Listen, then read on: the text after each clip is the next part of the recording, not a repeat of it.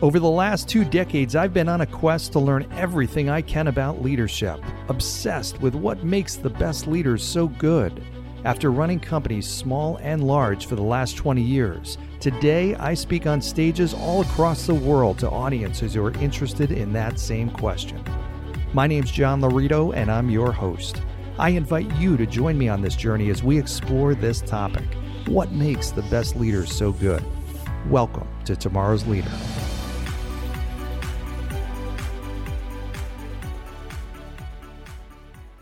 All right, welcome to today's episode of Tomorrow's Leader, where we dive deep on all things leader related to leading yourself and leading others. I'm John Laurito, your host. So I wanted to share a quick story from my trip recently to Hawaii, Maui, Hawaii, with my kids, which was absolutely fantastic. I'm sure I'm going to be bringing this into several episodes of the podcast. But one of the interesting things was, we had stayed in this resort, great resort. And a lot of times, and I've done this a lot of times with the kids, we do these little timeshare presentations, which many of you have done these before. You sit through a presentation and it's like an hour presentation that usually is horrifically painful.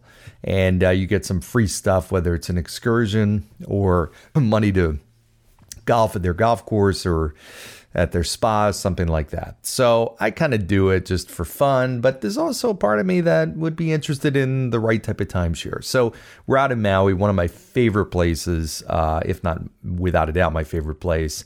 And we're in an area and I'm thinking, okay, this would be something that I would look at. So I had asked, there was a guy that was in the lobby and I was with my son, and Nick and I are walking through the lobby. There's a guy that's there advertising timeshares. You clearly could sign up to go through a timeshare presentation. So I went up to him and I said, hey, what's this all about? He had some signs saying that they give away 2 free rounds of golf or whatever. And he said, yeah, here's the deal. You have to sit through a presentation and then we'll give you 2 rounds of golf. I said, okay, great. I'd love to sign up. We started working on a date. And he said, okay, so that would need to be you and your wife that would need to attend. She's obviously here too. I said, no, I'm not married. I'm divorced. I'm here with my 2 kids. And he said, oh, literally, that's what he said. Oh, okay. Well, then that's okay. So you don't have a significant other or anything like that? I said, no, I'm divorced. It's just me. I'm single. And he said, okay, well, you can still come. That's fine. But the reward would only be like 1 round of golf, not so it would be 1 person, not 2. Or it would be $50 at the spa, not $150, this and that. And I'm thinking, I said, what, that doesn't make any sense. He said, I know it doesn't make any sense. I said, no, do you really understand why that doesn't make any sense? I said, I am the same buyer. In fact, it's probably easier for you dealing with 1 person because I'm 1 person making a decision versus 2 trying to agree on a decision. And I'm purchasing the same thing. It's not like I would purchase less of a value. Probably I would purchase a timeshare that probably would be the same value, especially the fact that I've got 2 kids. That would be for a married couple. I mean, why would you then perceive me as being less valuable? Because you're clearly reducing the amount of incentive for me to sit through this. I mean, the sale size is the same. The closing ratio is probably higher. It's easier. I'm probably more of an ideal client for your prospect than a married couple. So why would my reward or incentive be less? Why would you communicate to me? You're sending a message to me that I'm less valuable to you than if I was married.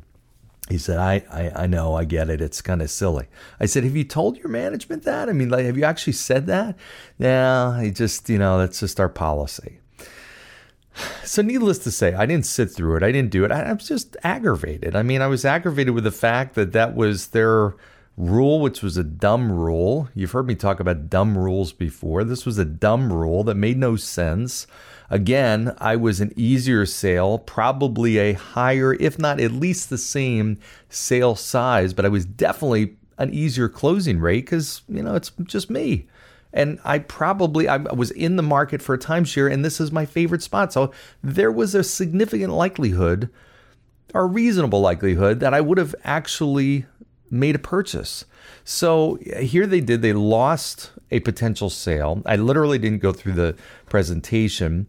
They lost the sale because of a dumb rule, a dumb policy that admittedly made no sense to the guy that was, running this thing. So my message and the leadership lesson from this is sometimes we just get used to stuff. Now, my guess is this was just a policy that they had in place for like 20 years. I don't know. And nobody took the time to just kind of get a refreshed perspective. So that's the title of the podcast today, is Refresh Your Perspective.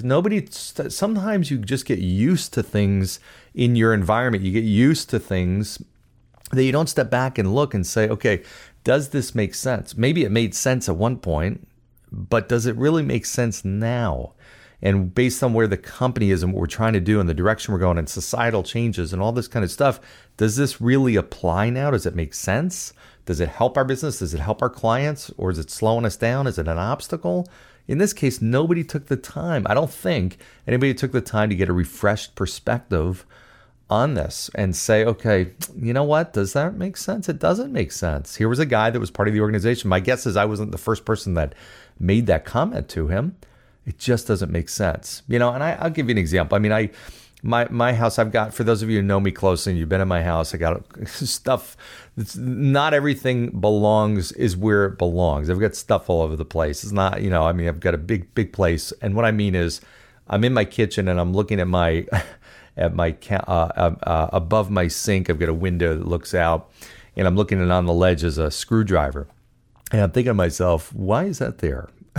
That doesn't belong there, and I don't know why I've just left it. I'm sure I've seen it and looked at it forever, but there's a screwdriver on the windowsill, and you know what? I think I've just gotten blind to it. It probably has been there since I moved in July, and I've probably seen it unconsciously, 100 times. And I've never thought that, the screwdriver doesn't belong on the window shed. There's a place for it. This is not the place for it on the windowsill. So, sometimes we just get used to stuff. We get blind to it because it blends in, and we step back and we look in, and then we can actually see it. If we really look hard, sometimes we can see the stupidity or the dumbness of some of the things that we've done in the past, or rules, or whatever the case may be. And that's also the great reason to just work with somebody outside your business. Work with a coach. Work with an advisor, a consultant who can actually take a perspective that's fresh and brand new, because oftentimes, really quickly, they can see the things that you just have not seen. And it's nothing else that they have just not been in your surrounding. They've not lived in your world for so long. Trust me, I work with clients, and it's like sometimes I can easily find solutions to problems they've been dealing with for a long time. And it's only, partly or majorly because I come in with a totally fresh perspective. And that's the beauty of working with somebody outside that's not attached, it's not involved, that wasn't part of the creation of these, of the business that you're in right now. So in essence, 2 takeaways from this. One is refresh your perspective, and sometimes it makes sense pulling somebody from the outside who has a totally different perspective, because you'll oftentimes learn a lot. So anyways, a little lesson from my trip to Hawaii. It was a phenomenal trip. More to come, more other lessons I'll share for another episode, but hope this was helpful for you today. As always, share, like, comment, all that kind of good stuff. Subscribe, go down below, give 5-star review, and we will see you next time. Thanks, everybody. Take care. Thanks for joining us on today's episode of Tomorrow's Leader. For suggestions or inquiries about having me at your next event or personal coaching, reach me at john@lauritogroup.com. Once again, that's JOHN@LAURITOGROUP.com. Thanks. Lead on.